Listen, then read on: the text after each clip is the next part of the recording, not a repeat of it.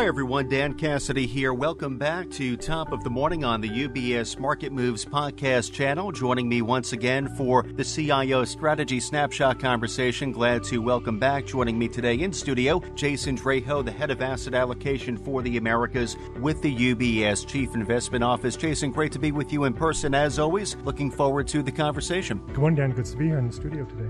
So, Jason, I know our conversation this morning will revolve around the fact that we've closed out the first quarter of 2023. It's hard to believe, but maybe we can put some numbers around that for our listeners, and we'll get a bit deeper into the conversation. So, 2023, the first quarter, it was quite eventful. The S&P 500 was up on the quarter 7%, the NASDAQ surged 16.8%, and the 2- and 10-year Treasury yields both fell 40 basis points. So this is not exactly consistent with the widespread expectation at the start of the year that the first half would be difficult, giving way to a better second half of the year. So with that as the setup, Jason, let's dig into what happened and where we're likely to go from here. But before we do that, Jason, can you recap for us how the outlook changed throughout the first quarter? There were certainly a lot of twists and turns, as I alluded to. On the performance numbers, it was kind of an everything rally. A lot of stuff was up. Equities, bonds were up because yields fell.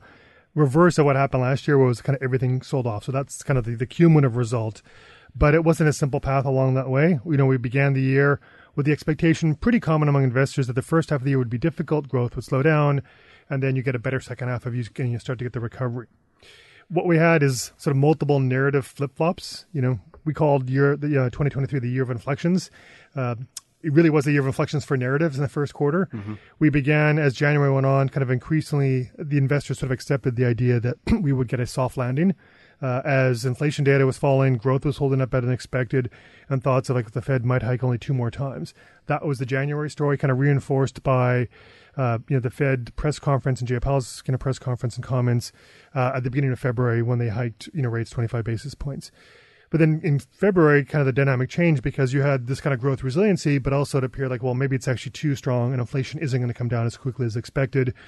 So I think I kind of characterize it as we now had fatter tails, upside risk that we weren't expecting at the start of the year, but also if things stay too strong, the Fed has to do more, and then there's downside risk of a hard landing if they have to hike aggressively. And we kind of moved in that direction, culminating with Jay Powell's testimony in Congress back on March 7th and 8th, when he basically alluded to the fact that they'll probably have to hike rates more than expected. Mm-hmm. And the market was at that point in time pricing in 100 basis points more of hikes the rest of this year, like 4 more 25. Mm-hmm. 2 days later, that's when Silicon Valley Bank became the problems, and we had a banking crisis. So again, the story changed. Dramatic change in terms of market expectations for the Fed, what they're going to do. And instead of thinking about upside risk now, it's, could we get a hard landing and how quickly that can materialize? Now, as we enter the second quarter, with the banking situation at least stabilized and not getting worse, it's kind of dialing back near-term kind of concerns, but it really is, kind of a uncertain path going forward. So a lot of twists and turns throughout the quarter, and I think that might just be the dynamic for the rest of this year as well. So as you put it, Jason, some unexpected developments over the past 3 months, but I did cite those performance metrics towards the top of our conversation. So the markets ended Q1, as I mentioned, on a relatively high note, with it appearing that the banking crisis, as you pointed out, unlikely to get any worse, still ongoing. We're, of course, monitoring developments, but what is the Chief Investment Office monitoring from here to assess the implications of those developments, Jason? So I think 3 main things. One is kind of the banking system itself and signs of stress. So all investors, including us, are looking closely at evidence of deposit flows, especially from the small regional banks. Are they continuing? Is it slowing down? Where are those deposits going? Mm-hmm. Other small banks, regional banks, large banks, money market funds. It appears to be a little bit of all the above, but there's definitely some deposit outflow. That's moderating, it appears, on the data that we can see. Same thing, looking at data of how much the banks are using, the Federal Reserve as sort of as sources of liquidity. The data we got last week suggests it's kind of declining a little bit. Again, so it's not getting worse. It's moderating, but still not out of the woods by any stretch. So I think that's the overall thing, is kind of the question of, is this banking situation, kind of not over exactly, but kind of curtailed, and it's not going to become a bigger contagion. So that's one thing we're watching.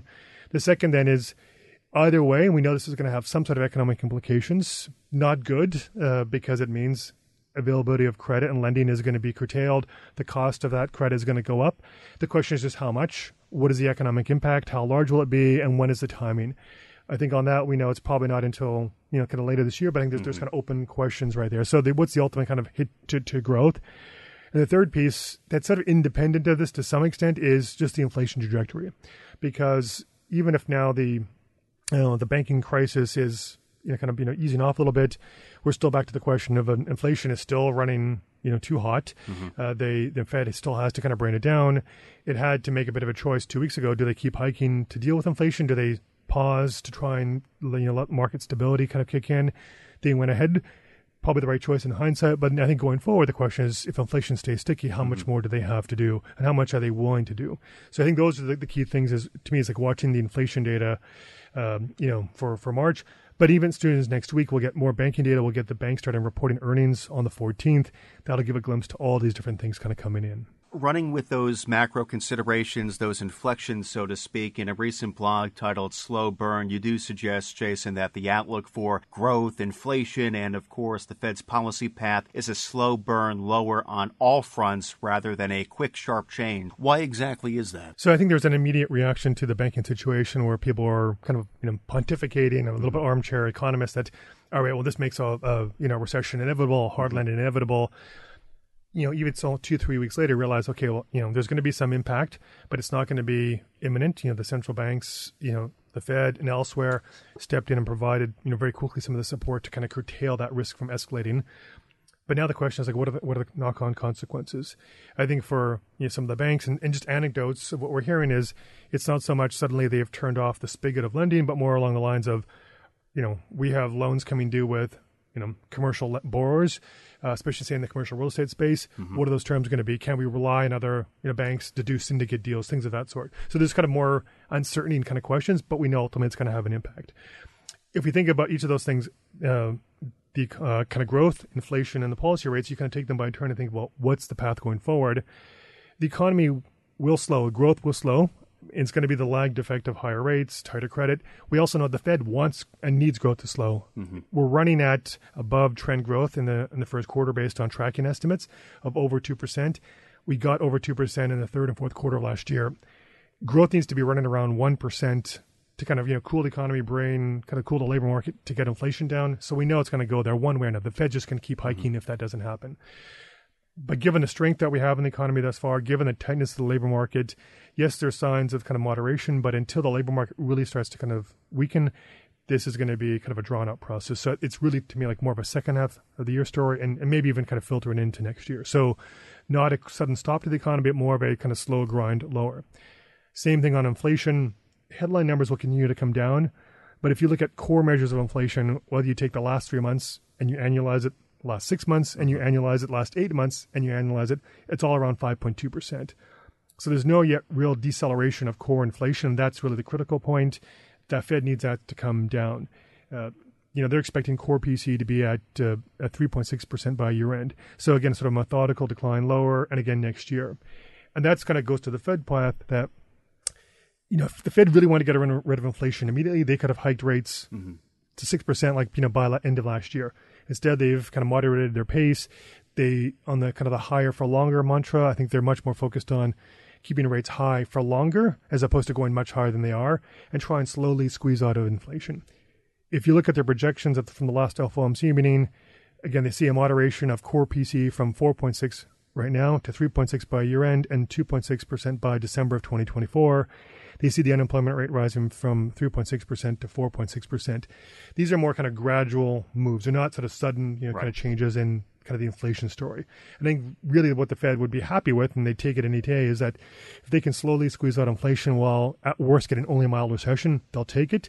If that means they just have to keep rates, say, at 5% through the end of this year into early next year. So again, more of a slow moving story as opposed to, I think, kind of a quick change. Unlike the first quarter where we had these really rapid sort of narrative changes, the reality is the economy, the fundamentals don't change generally that quickly, barring some sort of shock like a pandemic. So I think it's more of a slow burn for these things as opposed to suddenly we'll have a recession in 2 months and then it'll be over by the end of the year. I think that's not how this is going to play out. So in terms of positioning, Jason, we spoke on the Snapshot last week about the April UBS House view. Within, you cited that CIO recently upgraded bonds to most preferred, downgrading equities. So with that in mind, Jason, how does your expected forecast for these macro factors impact your asset allocation guidance from here? Well, I'd refer back to a note that I published last week called Calculating More Than Cautious. And it kind of laid out the rationale for why we made that change range of upgrading bonds and specifically liking high quality bonds over equities, and even then kind of really explicitly recommending in portfolios to tilt away from U.S. equities more towards U.S. investment grade corporate bonds. And the rationale was that if you looked at the outlook for the rest of this year, given the macro dynamics I've laid out of kind of growth ultimately slowing, the Fed trying to keep rates high for a period of time to squeeze out inflation, and then you look at what was being priced across different markets. Equities with the S&P around 4,000 were really in the soft landing kind of scenario. Like it wasn't really pricing a lot of stress. The forward PE multiple is over 18, which is high by historical standards. So there's not a lot of valuation cushion. If you looked at what the bond market was pricing in terms of rates, it was basically seeing a recession and was around the corner, given these significant declines in yields from the levels earlier in March. The 2-year fell at some point 130 basis points in really in about 2 to 3 weeks. Really dramatic moves of pricing out Fed rate hikes. So the bond market was saying a recession's on the corner. Equity market saying no, that's not happening. Those things aren't consistent. They're going to sort of move together. The way we kind of think of them is if you're going to hold equities between now and year end, you're going to get very little return. In fact, based on our price targets, negative return. Whereas if you buy investment grade corporate bonds, you'll at least be kind of clipping a coupon of 5+%. So relatively low, modest return, but low risk versus returnless risk from equities. If we think about, though, what's happened in the past couple weeks, you've seen equities kind of rally as some of the banking stress is alleviated. A point we kind of made last week is that this trade in some ways is a slow burn trade as well. This wasn't something we were thinking it's going to pay off with equity selling off very quickly in the next month or so. But ultimately, just the calculation is that you're just not going to get compensated at the margin for that extra dollar in equities versus what you put into high-grade bonds. Nothing about the macro story has changed. If anything, equities have gotten more expensive, so it looks to me like the case for that trade stronger at these levels than it did before. But given the economic fundamentals aren't going to deteriorate quickly, we're going to start getting Q1 earnings where it looks like it's going to be okay, kind of like the fourth quarter. It's not going to be the capitulation where suddenly earnings expectations are significantly reduced lower. I think that's still to come. So you can see equities holding around the 4,000 plus or minus 100, 200 basis points, for the time being, as opposed to a more significant pullback. So it's a little bit of the tortoise and hare. I think of, IG as kind of the tortoise in this race, kind of slow and steady.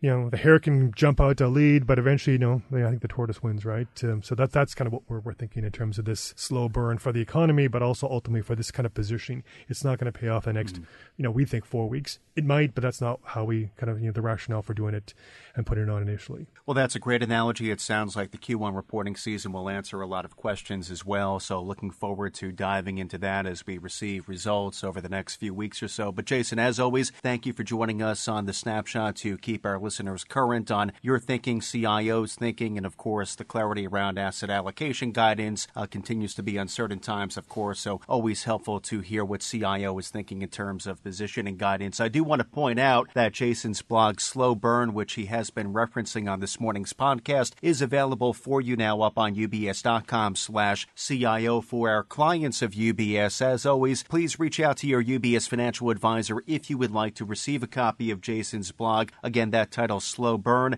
Though, Jason, thank you again for joining us. Appreciate it. You're welcome.